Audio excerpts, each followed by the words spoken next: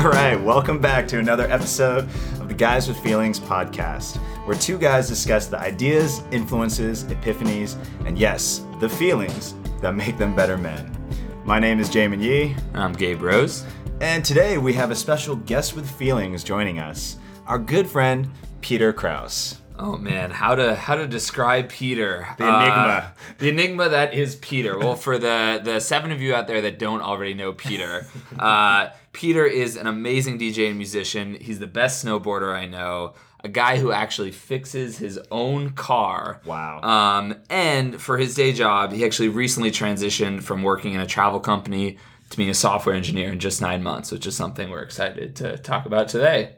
Yeah. Welcome to the show, Peter. Thanks, guys. No, it's a pleasure to be here. Yeah. Pleasure to have you. How you doing today? Good, man. Life is good. Yeah. Yeah. I heard you got your bike peed on recently. We're just getting right to the deep deep shit. Vulnerable deep stuff. Was that today?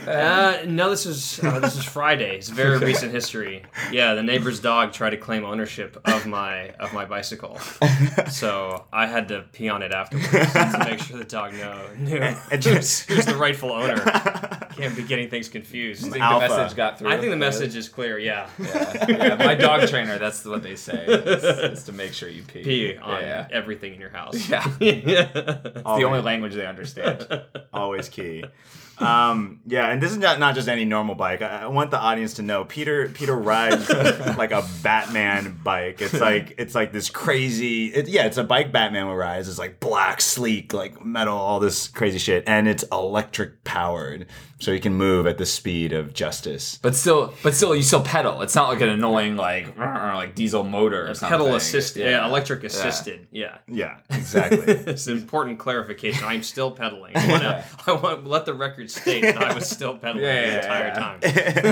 Indeed. And it's your main commuting vehicle. It's how you get to work every day. Well, awesome. I just did a 60-mile ride actually on Thursday. 6-0. Wow. Culver City to Palos Verdes. Woo. Yeah. Were you with it? It was just on solo? Solo ride. Okay. Yeah. Yeah, no one can keep up on a regular bike. No, I don't think so. No way. No, not especially not one that he's claimed ownership of. All right, guys. Let's get right into the show. So as always, we're going to start with a conversational potluck where we'll bring 2 meaty or vegetarian topics to the table to explore in depth. And then we'll finish with our rapid fire quick picks, sharing the top 2 things we've each been obsessing and recommending during the past month. So let's get right into the conversational potluck, starting with our illustrious guest with feelings.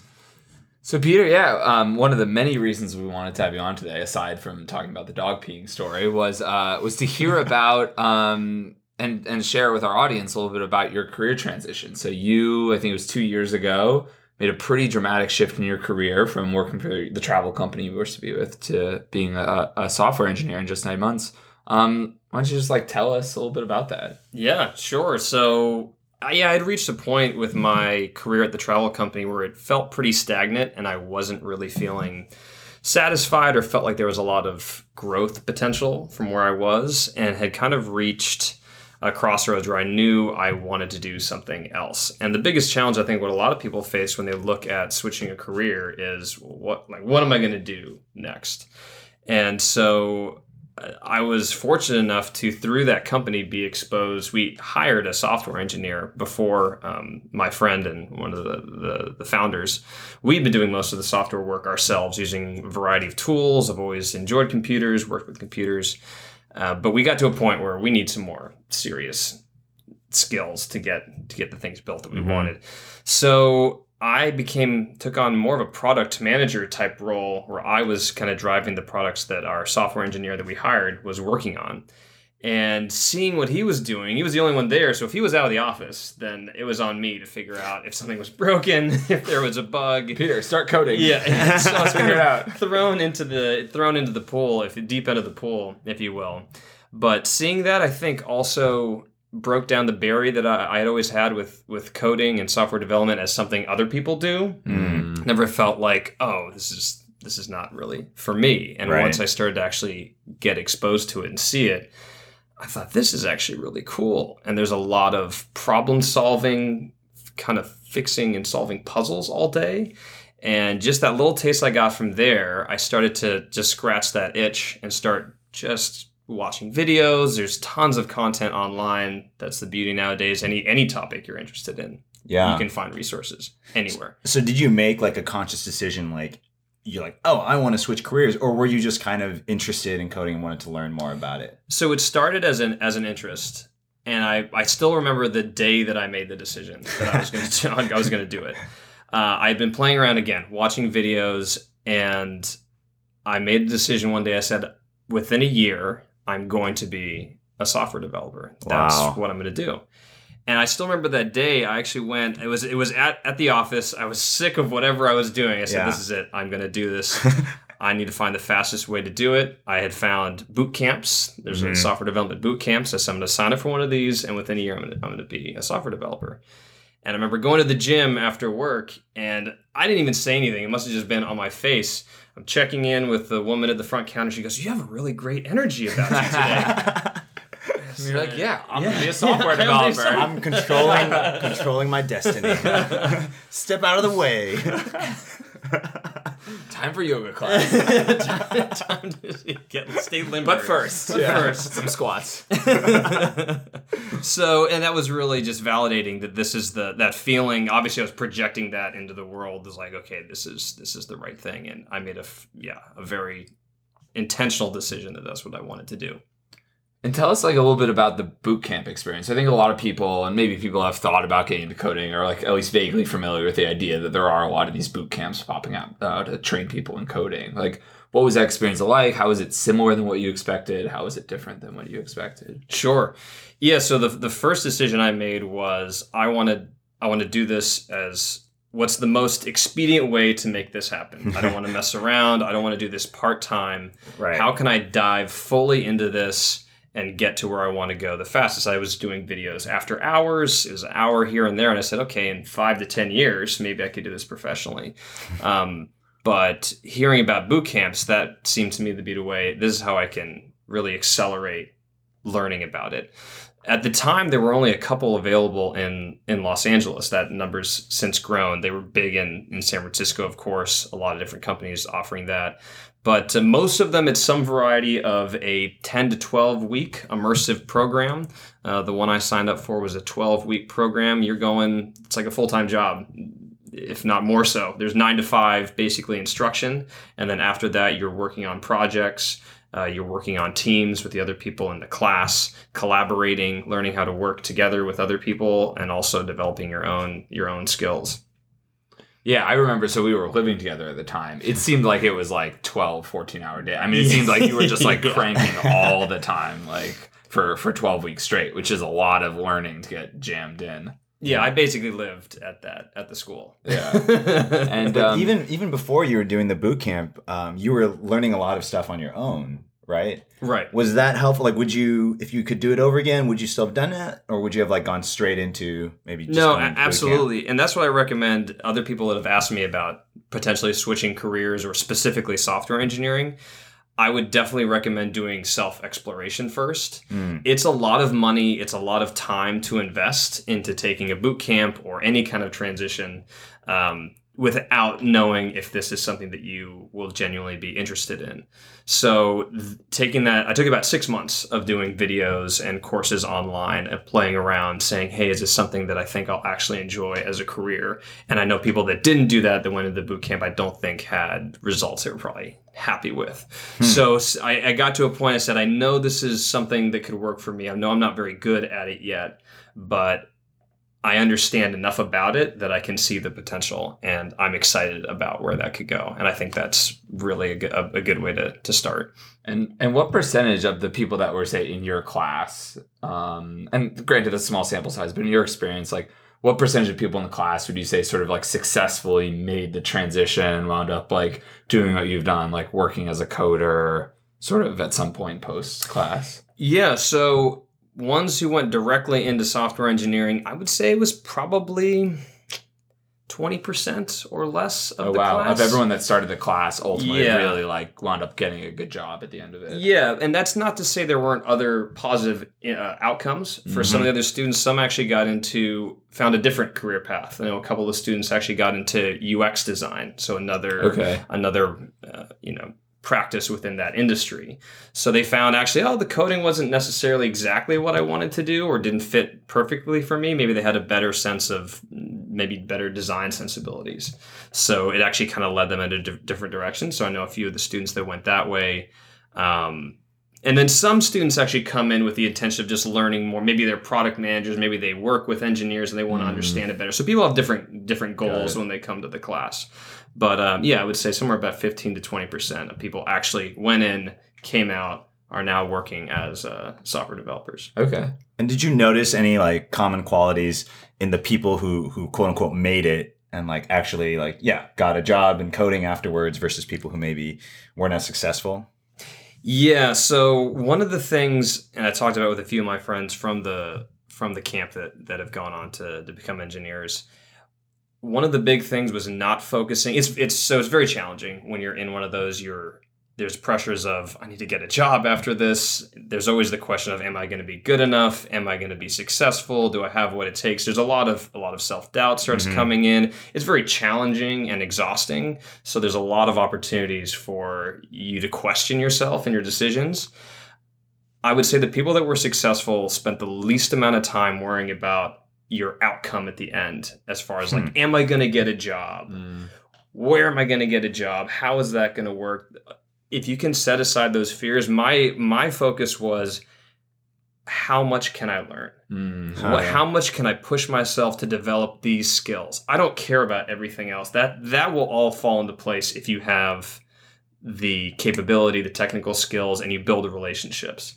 When you really focus on that core instead of worrying about the extraneous things around that, because those are just things that will slow you down and distract you from what's really important for what you need to learn. Yeah, that makes sense. I remember another thing you talked about with us at different times about the experience was it wasn't just about learning the skills at General Assembly, but the network that you got. Can you talk a little bit about like what role that played in both like your learning experience, then also like the career transition? Yeah, and that was one of the parts that was the most exciting to me about the career transition too, and that I was almost a little bit surprised to find in the software community, is there's a lot of people open to making new connections, sharing their knowledge, sharing their experience. I think there's this idea of startups, if everyone kind of hides their ideas and doesn't want to give away too much. Yeah. But I found it to be the opposite experience. And I found the more that I opened myself up to those opportunities to meet new people, we would have guests come in from whether they worked at another company or had a startup, or we would host, GA did a great job of hosting events and really trying to plug into the community, in the tech community in Los Angeles. And making those connections that's why I am where I am today. As far as career opportunities. It wasn't just the hard skills. It wasn't just the hard skills. No, it was through referrals from an instructor or from a friend I made with a project I worked on. Actually, my final project, there was an artist who wasn't even involved with General Assembly at all. He just happened to be in the same Assembly building. Is the boot camp. The boot camp I went to. Is the boot camp I went to.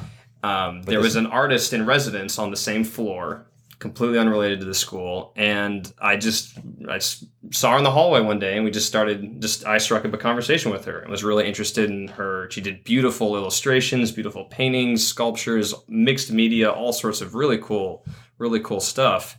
And kind of we developed a relationship over the 12 weeks I was there, and we ended up collaborating. She did an art installation at the studio, and my final project was working with a couple other people from the class in developing an app that was a companion to her art gallery.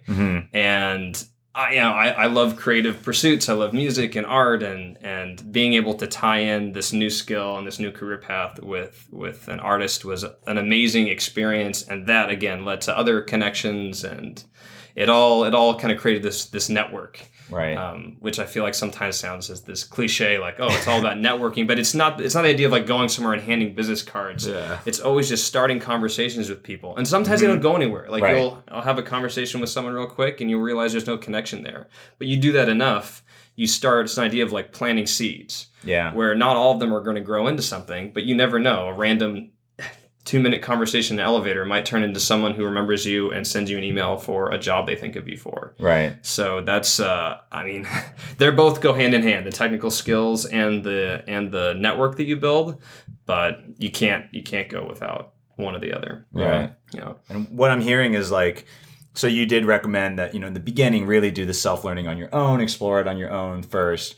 But it sounded like something like this boot camp was crucial in like getting you around other people who are also exploring this and making connections, teaming up with people and like forming those relationships, which seem to be just as crucial, sometimes even more crucial than the actual skills themselves in getting a job. Yeah, absolutely. And there's a lot of self-taught software engineers that I respect a lot. That takes a lot of discipline and willpower to do that on your own. But one of the biggest reasons I didn't go that route is because I wasn't part of that network, and I wanted to get involved in the scene, get involved with the people that were doing things.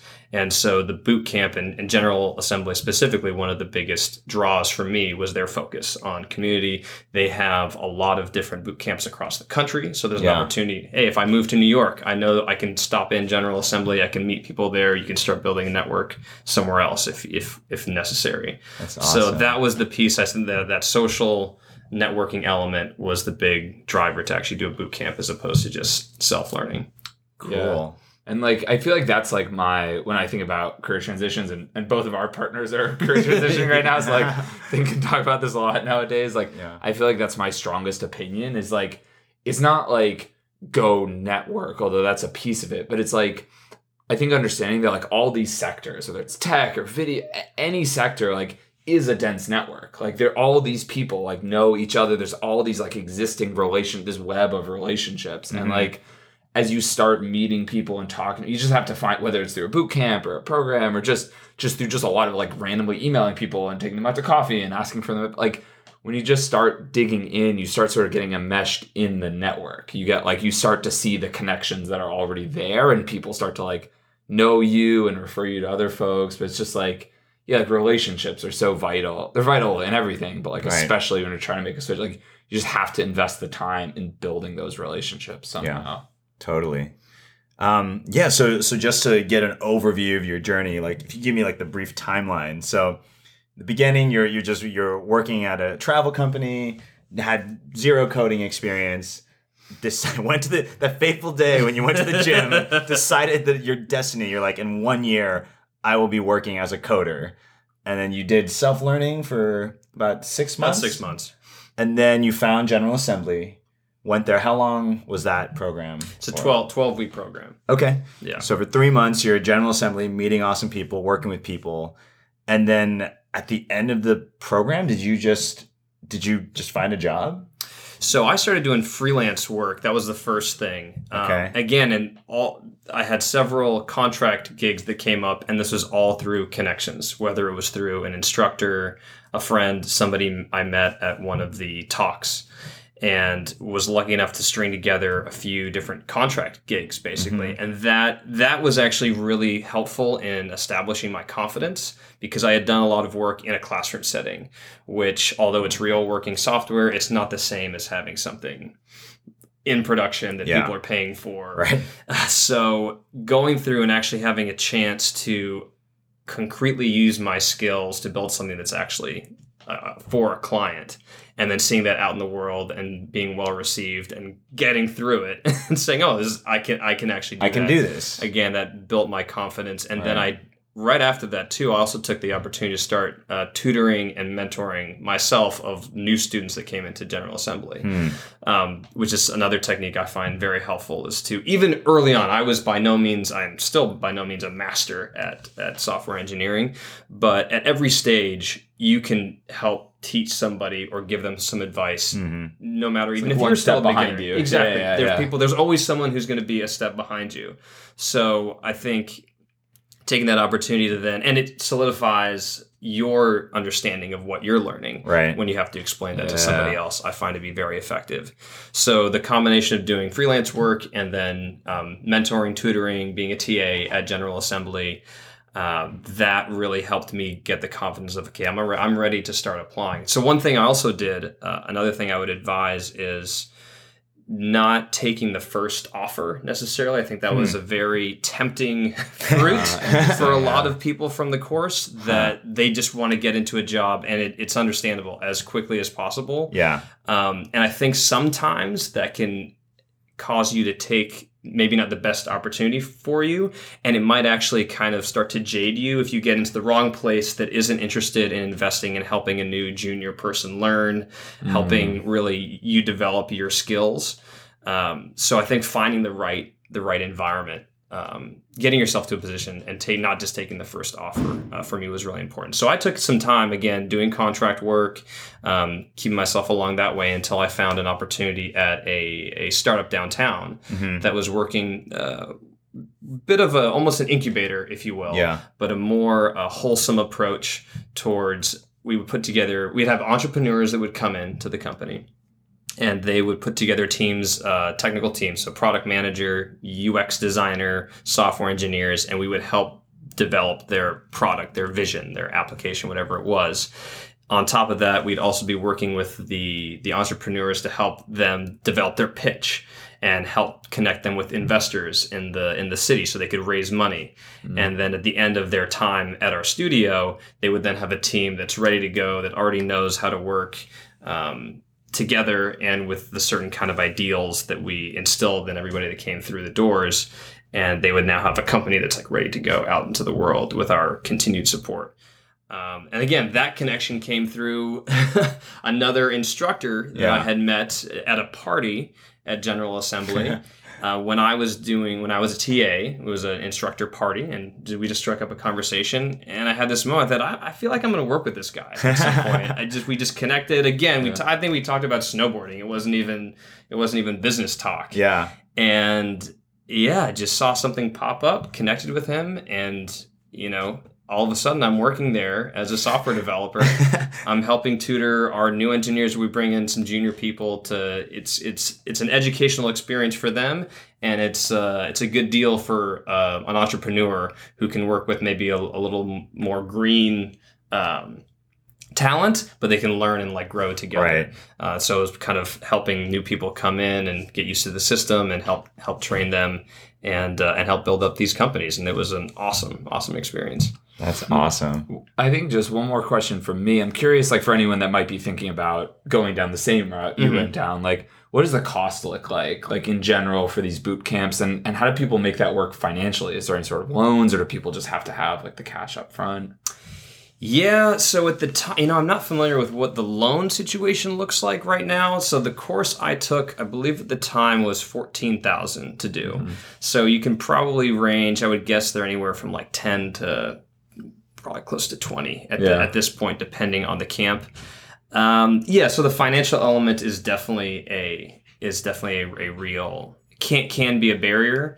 I'm not too familiar with programs as far as financial assistance for those. Unfortunately, that's part of the difficulty boot camps have. Is not the same as a university where you can get a student loan. Right. For example, I know they're working on developing ways to make it more accessible. But the other thing too is there are different types of programs. So if you can't afford a specific boot camp like that, there are some in-between solutions where you can do it online and you work with mentors. So you can do an online course, but you're also have the feedback, and you kind of have somebody with a watchful eye looking at the work you're doing. And those typically cost a little bit less. Again, I would recommend a boot camp if you're serious about it, just making the financial investment. I put a bunch of things on credit cards. Because you're not working for 3 months. So the cost, it's a tough hit. The other cost to think about is not just what you're paying for the course, but your monthly expenses, your rent still due. Right. So, they don't just waive the rent. Yeah, it's funny that it works that way. Yeah. But so that's the other thing to keep in mind. But I would, without a question, say it was absolutely worth all the financial investment for not only the financial payoff of the career that I'm on now, but my overall just happiness and satisfaction with my career trajectory now. Yeah. Is easily worth the cost. And you beat your 1 year deadline by 3 months. Yeah. Should go back and tell the woman at the gym. That's amazing.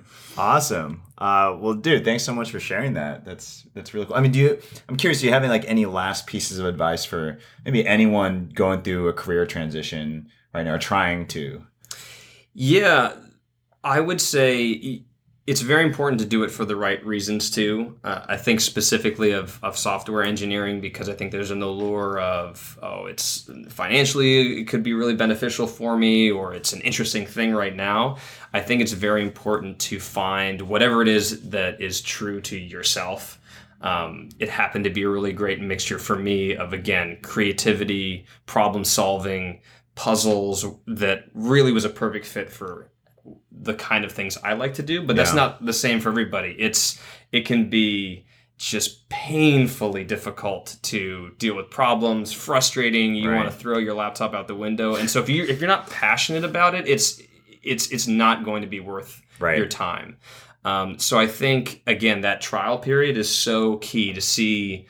I was talking with your wife, Sarah, who's, as you mentioned, is in the middle of a career transition, and she's been volunteering time and would come home, she said, exhausted, but felt happy and felt satisfied, energized from it, even though it was really difficult work. And so I think looking for that feeling and just being honest with yourself of, hey, this is something real.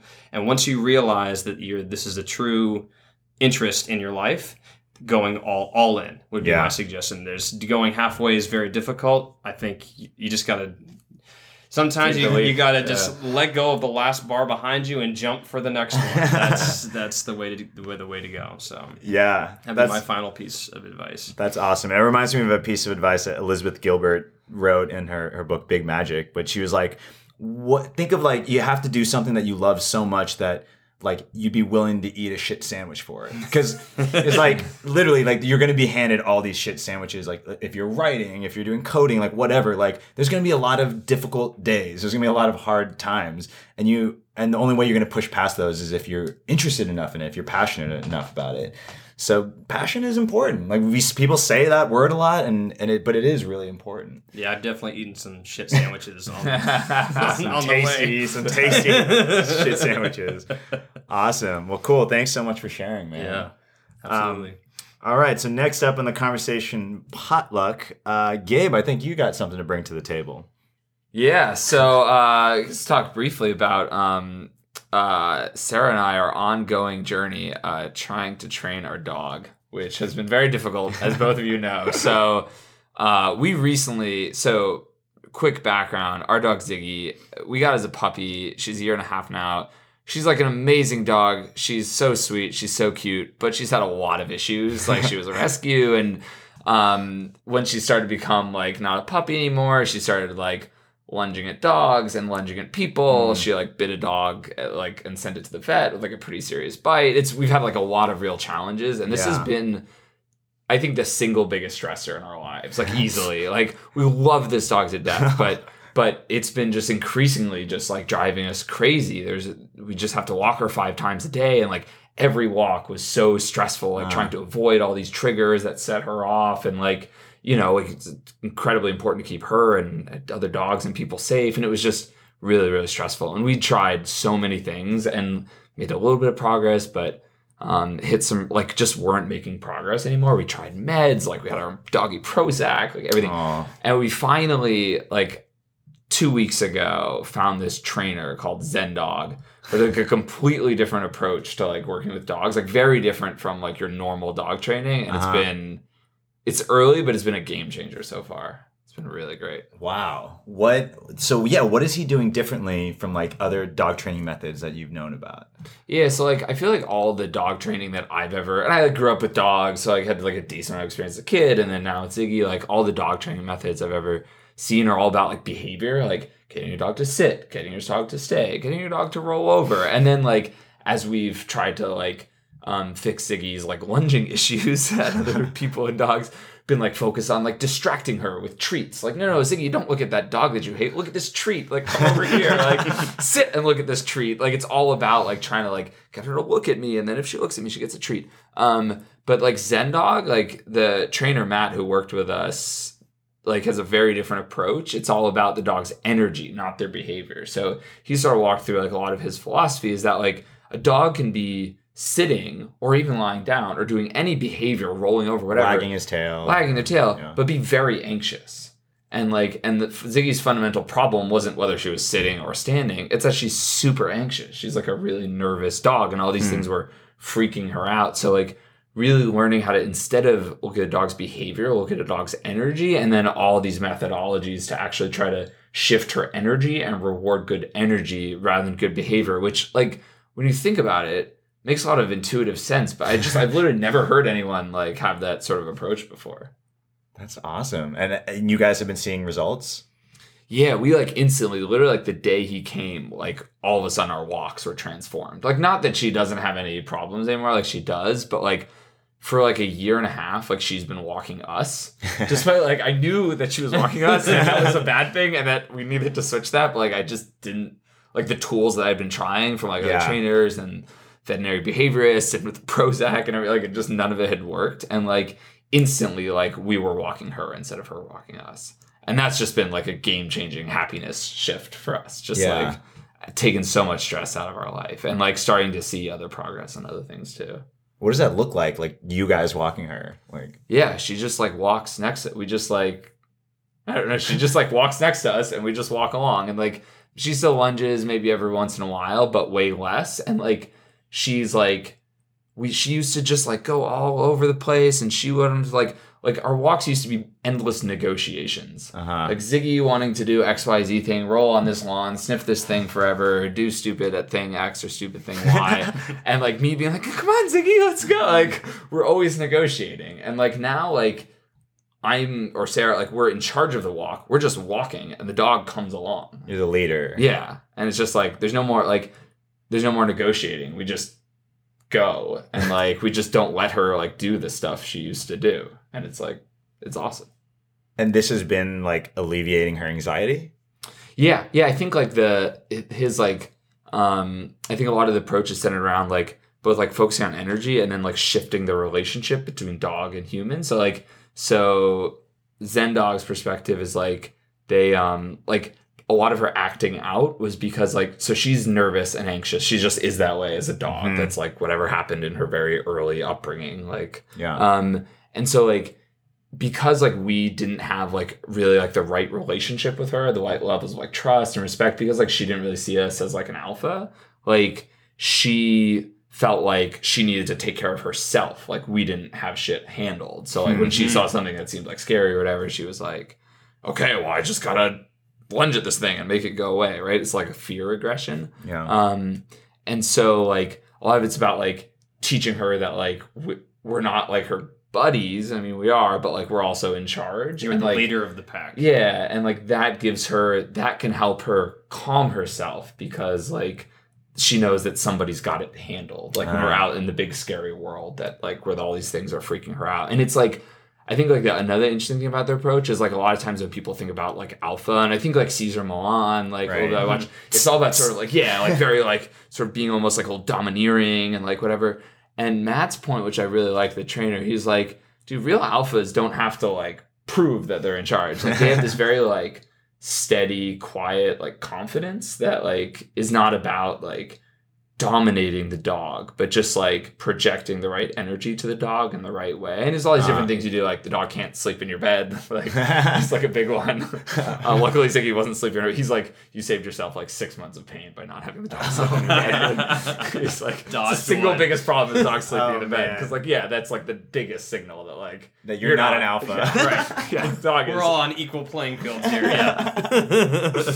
And like we like change the way we feed her a little bit, and just doing all these like little things to very subtly make it clear that like we're in charge, like to allow ourselves to like shift into like a different, like a loving relationship, like a different type of like loving relationship with the dog. Has it changed at all how you think about how you interact or project certain maybe emotions, or talking about like that idea of being alpha and communicating confidence, not necessarily through commands, but through how you carry yourself? Have you found it's had an effect at all on you and Sarah? Yeah, definitely. I mean, we just like we're like always being thoughtful about it, like. So when we come home, we're not just like, Ziggy, like, hey, she's jumping around, we're jumping around, we're playing, we're excited. Like, when we come in the house, we just wait for her to calm herself, and then we engage with her. And so, yeah, it's really interesting to think about, like, all these, like, incredibly subtle cues that, like, human to human communication has a ton of, like, incredibly subtle cues, too. That, like, if nobody, like with human to human cues, most of us just sort of intuitively understand them, or we sort of like grow to understand them as we grow up. But like, yeah, with dogs, I just like, if you don't know what the cues mean and what to look for, like on their end and on your end, like you're just missing like this whole like complex language that's happening that they're understanding, but you're not actually understanding what you're communicating to the dog.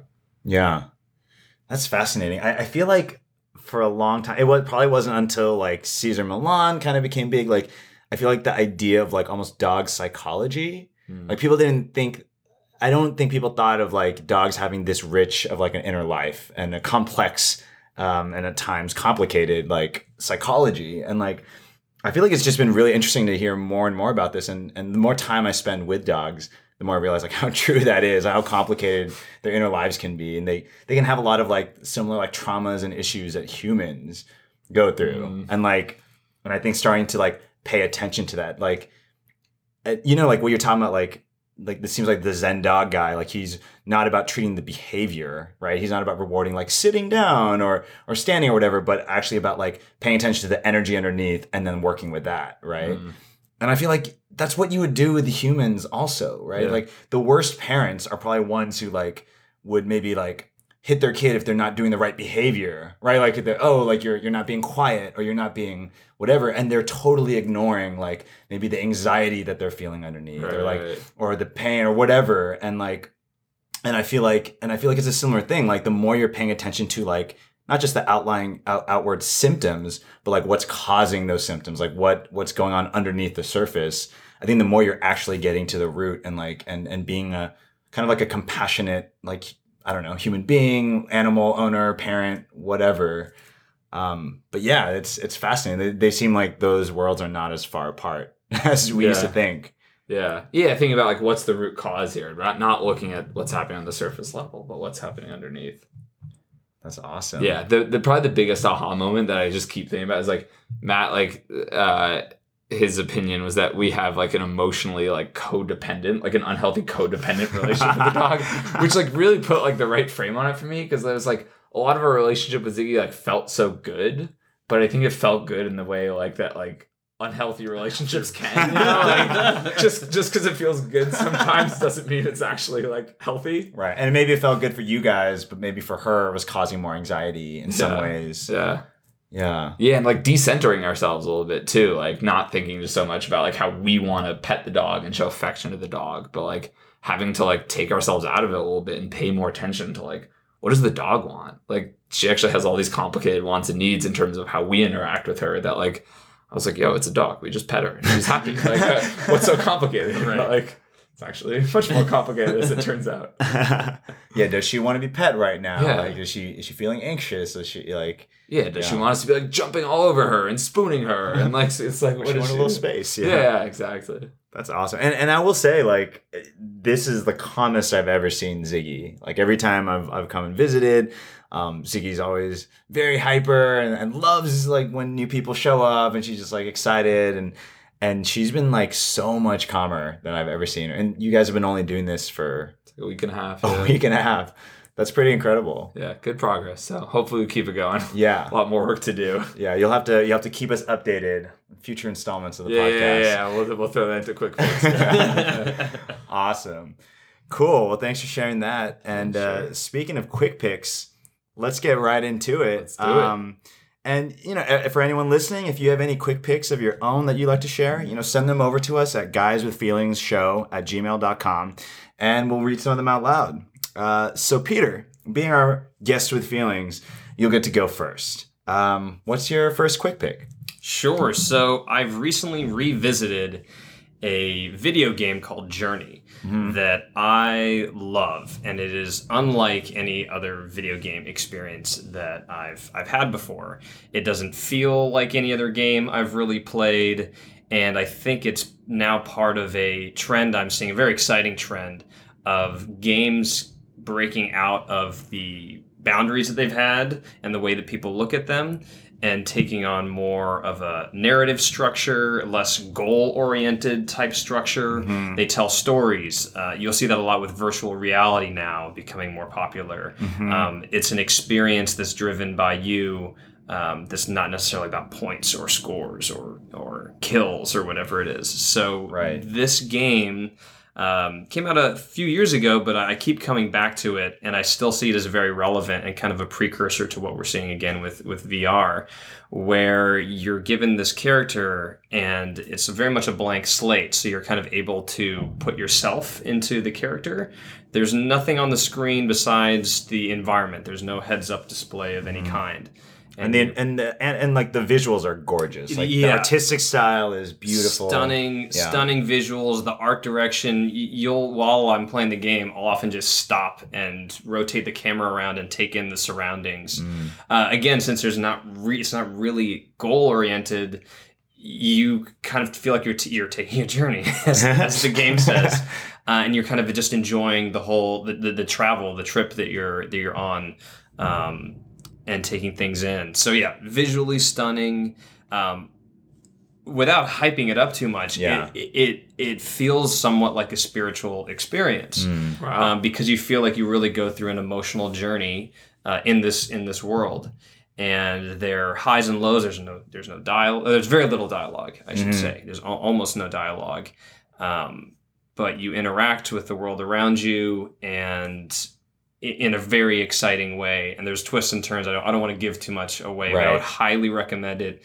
And it feels like a story is being played out that you are driving. Sometimes you might play a game that it's very much like on rails, where it feels this is clearly I'm being First directed. You do A, then you do B. You do B, and you're hitting all the plot points that they want you to hit.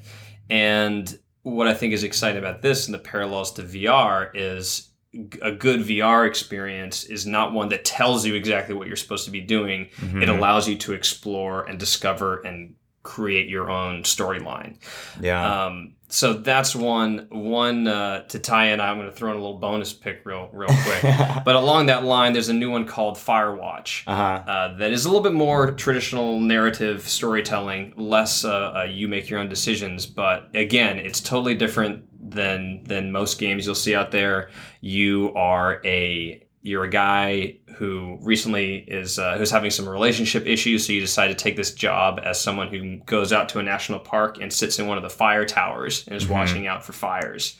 And your only human connection is the woman who also works as a fire watcher 6 miles away from you in the next tower, over radio. Oh, interesting. And this whole storyline develops, and you do exploring, and again, the visuals are beautiful. You can walk around and just enjoy the space and take it all in. And I would highly recommend either of those games, even for people who are not gamers. And would traditionally be you would not need to be interested in games or need to have any experience with them at all, I think, to enjoy, because again of the storytelling narrative element and just the immersive nature of it. Yeah, I remember I played Journey at your house. And I think it was a bunch of me, and a few, Tiffany was there, T, right, and we were all just immersed in this game. And honestly, it didn't feel like a game to me. And honestly, even it didn't really feel like there's a story being told, not in the same way like a movie is. Right. But it felt like I was just, from moment to moment, I was just having these beautiful experiences. There are moments in the game that filled me with that feeling, welled my heart up a little bit. And I was am I going to cry right now? And and it wasn't because some character died and you're really sad. There was moments of breathtaking beauty, sliding around in the sand while the sunset is just peaking, and I don't know, just these moments and feeling subtle feelings of loss and discovery. I've never played anything like that before, and it really opened me up to what video games can be as an art form. Right. And another thing I think you touched on that was really interesting, like using VR as an example. From what I've seen, I feel like video games have gone through like kind of an interesting journey. Like when they first started, like games like Pong and Pac-Man, like they were very like it was like competition based. Almost felt like an extension of sports in a way, right? Like very objective based. Like how good can you get? Like what is your skill level? And then I think the current era we're in now, like games are taking a lot from movies, and they feel like cinematic experiences with full stories and characters. And now what you're seeing with like VR and maybe more abstract games like this is they're becoming less about a directed story or competition, but they're like about experiences and start to resemble a little bit more closely to like life itself. Like a lot of like amazing, breathtaking moments in our life like aren't because there was like a specific plot point or things like that, but almost something a little more nebulous and like harder to box in than that. And I feel like we're seeing this art form mature in ways that it's going outside of those boxes, and it's pretty beautiful. Right. And it really opening up for emotional experiences and leaving, for me, one of the big differences is that it leaves room for interpretation. Like you were talking about with Journey, of you felt certain ways and it wasn't because of some big momentous occasion necessarily, but it gave you enough space to kind of insert your own ideas around it. And I think that's what gives it power too, where it kind of triggers that, but lets you fill in a lot of the blanks. Awesome. All right, so that's Journey on the PS3. Journey's on PS3. I believe they did a remaster on the PS4. And Firewatch. Firewatch, the other one I recommended. You can play that one just about anywhere on your laptop, on Xbox, on PlayStation. So that one's widely available. Cool. Sounds good. You guys know I'm not a big video game guy, but I feel like I gotta check this out. Yeah. That was a great pitch. Awesome. All right, so Gabe, what's your number one quick pick? So my first one's gonna be a little bit of a twofer. So I have two phone. You guys coming in with these twofers right here. Yeah. Shit.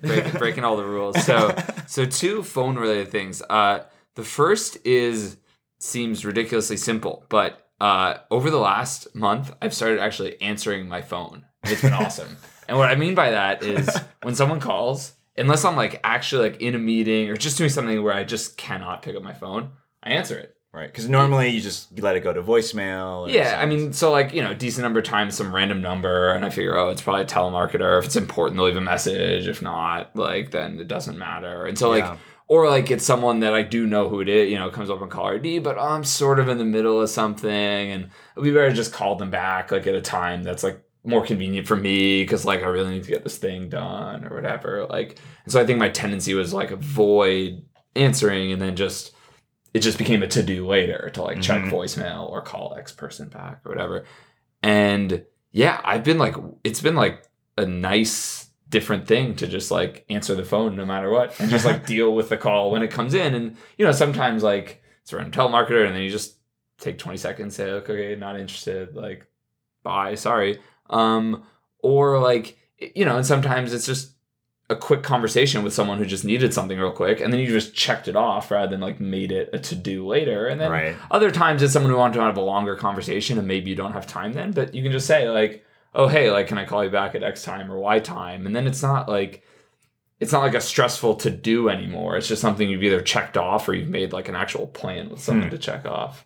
That's awesome. Yeah, so that's been really great. And then the other thing I did, and this was with Jamin's help, I didn't know this was even possible, is I recently, it was maybe a month ago, I switched my iPhone to being in just black and white. You can put your phone in grayscale, and it's been awesome. And the reason I did that is I'm on this ongoing mission to make my phone shittier so that I use it less, because like I'm just trying to treat my phone addiction that I think like almost all of us have developed over the last few years. And yeah, like making it black and white definitely makes the phone like, I don't know, 20, 30% less appealing to look at, but doesn't actually sacrifice any core functionality. Yeah, like, I'm looking at Gabe's iPhone right now, and it is very unappealing to look at. Yeah. It's not exciting. It's just black and white and drab. That is the goal. Yeah. Like the only like practical problem is like on like Google Maps, you can't really tell like what color the traffic is. Like, and like on Spotify, you can't really tell whether your shuffle is toggled on or not. But other than that, there's like no actual like pragmatic problems that I found. It's just less appealing to look at, which is the whole point. And have you gotten benefits from it? Yeah. It's just like I engage with it, I don't know, maybe 10 or 20 or 30% less because it's just like less. it's just a little less addicting, right? Yeah. With like the less sort of like bright, exciting colors. Huh. That's awesome. Yeah, the last week I have had 100% less phone interaction, not necessarily by choice. My phone was stolen, which is a story for probably another time and place. But related to what you're talking about, it was very nice to have a phone detox, if you will, for about a week. And what I noticed specifically, again, you talked about this idea of, I think we all have some kind of addiction, that it's a very addictive device, social media, all of these things. There's lots and lots there that constantly pulling your attention away, and your attention is a resource that you have, and so it's constantly being dragged out of you when you have a phone and pulls you towards it. You actually brought up another one of turning off notifications for just about everything. That was a big improvement for me, of not feeling like I'm constantly checking it. But not having a phone at all, it made me realize two things. One, I definitely had anxieties around having to get on my phone and find something interesting, check on something. Always, I need to get an input. I need. And removing that, not even having that as an option, I actually found reduced just general anxiety and allowed me to be more present in what I was doing. A phone is a great way to avoid any moment that might be maybe a little bit boring or uncomfortable. Right. Yeah. And I definitely use it. I have used it as a crutch to like, all right, let me get out of this situation that I'm not 100% comfortable with. Right. And so just forcing you to deal with that, again, just put me in a better mental state for sure. It's like a mindfulness a bit, right? Yeah. Like, absolutely. Without the phone to distract you, there's just the present moment, and you kind of have to be with it. Yeah, and then I used to listen to music all the time on my bike rides. That was connected to my phone, no music there, and I just found myself way more in the moment, day to day, and having less anxiety about needing that constant input of something. Yeah. Yeah, I think this is going to continue to be a big challenge for like our generation, generations like behind us. Like we have to solve, like our current relationship with our phones is very unhealthy. Mm-hmm. Right? Like they're amazing tools. Like that's why I'm not like downgrading to a Nokia brick. Like I do want to keep an iPhone. Like I really like what it gives me is awesome, but like the cost is really significant. The way it controls you, just like your dog, like you're saying, like you weren't walking the dog is walking you. Exactly. And the phone is walking all over and peeing all over our bikes. It's the alpha. And we need to teach the phone. To teach the phone. I'm the alpha now. Phone. Yeah, exactly. So if anyone has any other sort of tips and tricks to further to start walking our phones, I'd love to hear them. Creating a healthy relationship with your phone. Yeah. We need to get Matt, the dog trainer, to start being a phone trainer as well. Yeah. Zen phone. Yeah. I mean, it looks like Gabe's walking that path right now. Right. Pretty soon. Just keep updating us with new Zen phone tricks. Pretty soon you'll be a master. And then I'll like start a phone training company. The next thing. Great. All right. So for my number one quick pick, I guess I kind of want to push back against a trend that I see is really popular in our culture right now. But it's that, everyone's all about speed reading. Like, how can I read 300% faster? Like, how can I double speed an audiobook and listen to a podcast 5 times as fast while I'm cooking and all that stuff, And it's like, and honestly, like for me, I've noticed that over the last few years, it's been really helpful for me to actually do the opposite and to read slow read. And I noticed that, like, so with the book that I recommended in our last podcast, Liberation Is, and it's kind of a book, about spirituality and using meditation to inquire, things like that. And I found myself, like, even when I have like large swaths of time to read, I actually will only find myself reading like a passage or two, and then I'll close the book. And I found that it really helps me to do that because I'll kind of like hit upon like one topic or concept, and then I stop there. And then what that allows me to do is like for the next 24 hours, like that concept is like on my mind, and I'm filtering like every situation like through it. Everything I'm doing, like I'm, if the concept is like free will or whatever, and how maybe there is no free will, then I'm like playing with that concept as I go throughout my day. As I like order something, I'm like, did I choose that? Or did it just pop up? And like I'm just like playing with it, and like it's sinking into my actual experience in a deeper way than if I just like read through it and just understood it intellectually.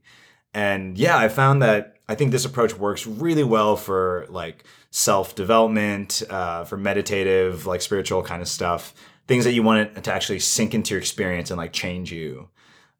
For something that's like fiction or nonfiction, like I'm not sure that would be as effective, but maybe the same idea of like if you come across something that like a passage that makes you kind of like sit and you kind of want to like take some time with it, like maybe give it that space. Maybe that's like, oh, you know, this is a good little bookmark and maybe I'll like, you know, like come back to it tomorrow. So slow reading I think is fucking awesome. Definitely recommend it. Yeah, I mean this is a tough one for me because I I really like getting through books. Like I just like sort of trying to inhale as much information as possible from books. So I'm like pretty like goal oriented, just try to like jam through as many books as I can like in my life. But I think I've noticed recently that my like recall on books is pretty poor. Like I think I have a pretty like I love Kindle highlights because then I can always go back and just sort of see the main takeaways that I had like instantly, which is amazing. But when I read physical books, which I do more and more now, like I don't have that. And like I feel like a few months after I finish a book, I had really struggled to remember what my takeaways. While I was reading it, it was like so impactful for me, but I think it sort of like slips away, like the things that really landed with me. So I do think this is something I would really benefit from it, at least trying to push myself a little bit on. Yeah, you could give it a try. And I've also heard like people experimenting with different ways of interacting with the book. So it's like, it's more of like, you're more engaged with it. Like you talk to it or something? Take it on walks. No, like, Ryan Holiday, the guy who he has this monthly reading list that we subscribe to, and he's got some really interesting suggestions. And I think he talks about like taking notes like of all of his books, and then after the book is done, I think he like transcribes all the notes. Like I think he takes them by hand and then he transcribes them to something digital or whatever. Yeah. And there's a process where you're processing and you're thinking about like everything you wrote down. That's the key. Yeah, that's really smart. And I know other bloggers and writers like have different systems like that where they take notes or they're like writing or engaging with it as they're reading. So it might be worth experimenting with. Yeah, I've been like hesitant to do something like that because it would slow me down. But I really think if I read 20% less books, but actually actually remembered each one what I got out of it, that would probably be a worthwhile trade-off. That'd be awesome. Yeah. Cool. All right, Pete, what's in your number 2? So number 2 is a fashion blog that I found. It's called Well-Spent, well-spent.com. And we all live in, two of us live in Los Angeles currently, but we all live in California. I feel like it's a fashionable area. Yeah. I've always been interested in style and men's fashion, and recently I was interested in updating the wardrobe a little bit. And I was seeking out a good source of, you hear a lot in the news about all sorts of issues with the fashion industry, whether it's workers being exploited or the problems with the environment. Mm-hmm. And what I really like about this blog is its focus is on fashionable clothing, but it's also from companies that make it in a ethical way. It comes from an origin that you feel like you can have confidence in. They're at least taking some steps to be responsible about how they create clothing. And I find it interesting right now because there's a lot of things that get a lot of attention right now as far as things we need to be focused on as far as their environmental and human impact. Cars, oil, energy in general. We spend a lot of time, there's emissions for cars. We got to be very careful, and we should think about driving electric or driving less, and transportation, which is all very important. But I think one thing that doesn't get thought about a lot is fashion and the clothing that we buy. Mm-hmm. And there's been a big shift in trend towards fast fashion, which I feel like is really damaging. It's like H&M and stuff, right? H&M's are a lot of these places, Forever 21, places that are constantly providing new, cheap product, something that is basically disposable that you plan on wearing for a little bit until it's out of style or falls apart. And I think it's really not a healthy thing for us as a society to have. I think that we're missing, by buying a piece of clothing that cheap, we're missing the hidden cost behind that of the human cost and the environmental cost. A lot of times it is from exploited workers from abroad, or even in Los Angeles. A piece came out recently. They did an investigation. There's a lot of factories in LA. They don't pay minimum wage. They pay by the garment piece that's completed, and they pay cents for every garment that they create. And a lot, this is mostly illegal immigrants that are in the country that are being exploited, and they'll threaten them with deportation if they complain. There's just a lot of ethical questions behind that, but that's all, we want to place the blame a lot on these companies and these industries and say they should be doing a better job. They shouldn't treat people like this. But at the end of the day, I believe a lot of that responsibility falls on the consumer. If we're only focused on the price, and I want to follow this trend right now. I don't want to pay more than X amount for this piece of clothing. But we're not looking at the cost to other people and to the environment. Another thing, I was just to think, I don't want these clothes anymore. I'll just donate them. Somebody needs these clothes somewhere. It's not true.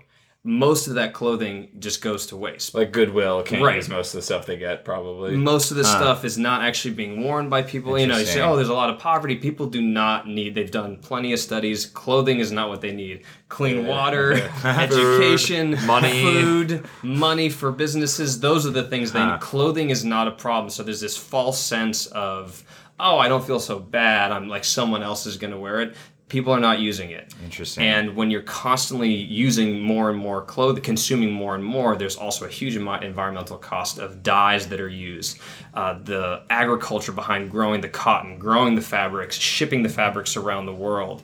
There's all these costs involved that I think is important to consider, and it's our responsibility as consumers to make those choices. So this has been really it's a small thing, but for me it's been great to find a source, and for me to be more conscientious about, can I purchase something, yes, the trade-off is it's going to be more expensive, but maybe I'm going to wear this for 3-5+ years instead of having something that I know in a few months, and maybe it won't even last me a year. I'll just get something else because it's cheap. Making that investment, paying a little bit more up front, I believe is a worthwhile trade-off. Right.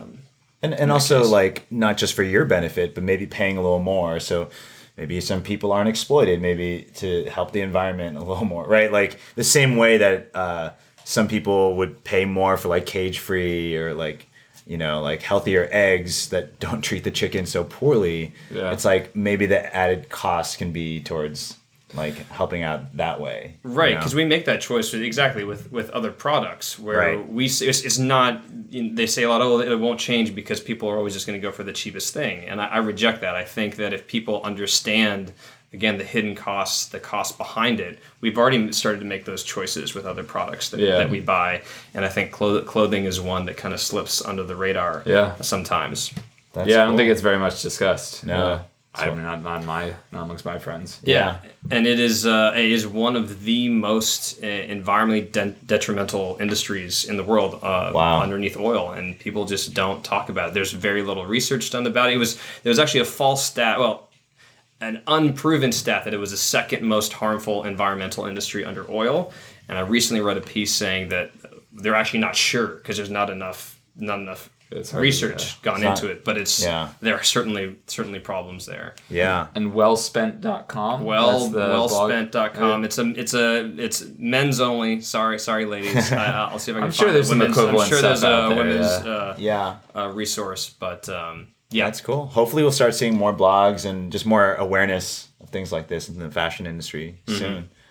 Great. All right, Gabe, what's your number 2? Cool. So, apropos of your read slower, recently read a book that's sort of like my new favorite book that I'm obsessed with. It's called Ghetto Side. I did not read it slowly. I finished it in a weekend. I was obsessed with it. I just spent 10 hours a week and just finished it. But it's a really amazing book. I recommend it to anyone that's interested in urban issues, urban crime, urban law enforcement. And I think one thing that's amazing about it is no matter what I think your current perspective on it, it's very likely that it will challenge your preconceived notions, some aspect of your preconceived notions, but in a really smart, deep, nuanced way. So it's a story of like urban crime in Black America, but told through the lens primarily of one case. It's based in LA. It's based mostly in Watts and like the area around Watts, of a police officer's son who's killed when he's 18. And then the detective in LAPD who's trying to solve the case and ultimately does solve the case. And it sort of like, it comes at the issue at a really different angle. It's this woman who was a homicide and police beat reporter in the LA Times for many years, talking about like a lot of the conversations around like Black Lives Matter around like police brutality and police crime against Black Americans, which is obviously a huge and important issue. Her point is like that actually in some ways communities are over-policed, which is the primary thing we talk about. Like we talk about like Black Lives Matter and racial justice on the left. But she's like, in other ways, communities are actually under-policed. Like what's happening in a lot of communities is like homicides go unsolved for a lot of reasons. But one of the reasons is like sort of one of the arguments of the book is like institutions like LAPD, like they're not actually providing the resources and like the structures needed to actually, and like the tenacity needed to solve these homicides. And that's what's in large part responsible for the level of crime we see, because when there's no government like actual structures where people know they'll be punished for crimes, like consequences, then like when there's no like government justice, then street justice takes over. And like a lot of these communities have like 30 or 40% homicide clearance rate. So like most murders go unsolved. And when that happens, like in any society, she argues, I think compellingly, like anywhere you go, if the government doesn't have control, other informal structures of control, like gangs and constant like retaliatory murders pop up. So she sort of places like problem of gang violence and like Black homicide like largely at the feet of like police institutions not being able or willing to solve homicides at the rate they need to, and then broaderly societally like our interest in that actually happening, like to what she really like pushes like the reader on, like to what extent like when you see like young Black men like killed who maybe have some gang tats or maybe were a little gang affiliated, like, to what extent do you see them as victims versus they were just gang banging and like that's sort of what happens, right? But, like to what extent do we really societally like see these kids as our kids that are being killed, and to what extent do we care that their murders are being solved? So anyways, Ghetto Side is a really, really amazing book. I cried a bunch of times. It's a really like beautiful and compelling story. Wow. Yeah, I'll have to check that out and read it slow. Yeah. Awesome. Also, our dear listeners, if you hear that sound in the background, it is just pouring rain right now in LA. It's just coming down hard, so apologies. All right, so my second and final quick pick is about the topic of exercise. I've been, I don't know, like working out has become a much more like I don't know, frequent and consistent part of my life. I try to do something that makes me sweat at least, once a day.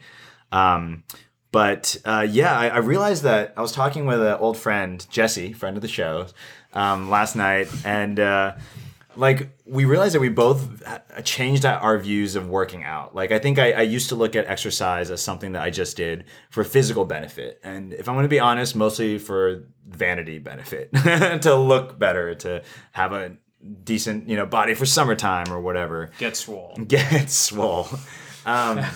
But recently, I discovered that like the way I look at working out is now it's more for like the emotional and like the mental benefit. Like I realized that when I work out, just immediately right after a workout, I feel great. Like mood wise, I feel great. Like energy wise, I'm just like I have this great natural like energy. I feel like my mind is just clear. It's like a natural like nootropic or smart pill, like I just feel like I'm so much more creative and like focused. And then I also noticed just like days afterwards, I feel like my baseline mood definitely like goes up. And my friend Jesse was saying the same thing. Like he said he recently, like he was going through a really hard time where, he said that the only two things that were really helping were meditation and working out and for like, the mood benefits. And he said recently, he hurt his ankle while playing basketball. And he realized the first thought that went through his head wasn't like, oh no, like I'm gonna get out of shape. Like his first thought was like, oh no, I'm gonna be sad. Like my mood, my baseline mood is like gonna go down, and that's a bummer. So yeah, I don't know. Like for me, like that way of thinking about working out has really shifted something for me. It's like a small perspective shift, but it makes me actually want to work out more, and I see it as like kind of like the daily thing, just like meditation or anything that like is actually key to like my happiness. And then on top of that, the physical benefits have been pretty cool as well. And ironically, I think I actually found myself making more swole gains, to use your terminology, now, which is funny to me. I think maybe just because I'm doing it more consistently and I'm not stressing myself out so much about like this end goal that doesn't really affect my day to day that much. Yeah. So yeah, it's been really cool. Okay. Exercise for the mental health, not for the physical health. There you go. I like it. Awesome. All right. Well, that brings us to the end of our quick picks and to the end of our show. But before we leave, let's tell the audience where they can keep up with us online. Peter, where can people find you on the internet? Do you have a Twitter website? Instagram's the one that you can usually find me on. It is the number 7 double underscore. Oh. What? SUN. 7 double underscore SUN. I love my photography, so I usually post some stuff on there. I didn't even know you could do a double underscore. That's amazing. That is a real alpha move. See, a real alpha doesn't need to. It was really the 9 months of training that I got doing software development where I can understand. Double underscore. Yeah, badass. It's just another character. Awesome. Gabe, where can people find you? I've been like tweeting too much at Gabe Rose or my blog, gaberose.com. Awesome. And Jamin, what about you? Yeah, you can find me on Twitter at Jamin_Yi, Y-I, and that's just 1 underscore. And you can you can also find me at jaminyi.com, where I blog and will hopefully be posting more content soon. And and for our podcast, you can find all episodes of Guys with Feelings at guyswithfeelings.co. You can shoot us an email at guyswithfeelingsshow@gmail.com. Music for the podcast is by the band Broke for Free. And if you had fun listening to this, got something useful, consider leaving us a nice little review on iTunes. Yeah, or a mean review. Or a mean review. Whatever's authentic and true to. for you. Yeah. That would be really, really appreciated. So yeah, that'll do it for this episode. Remember, drive safe. Eat your veggies. And we'll see you next time. Take care.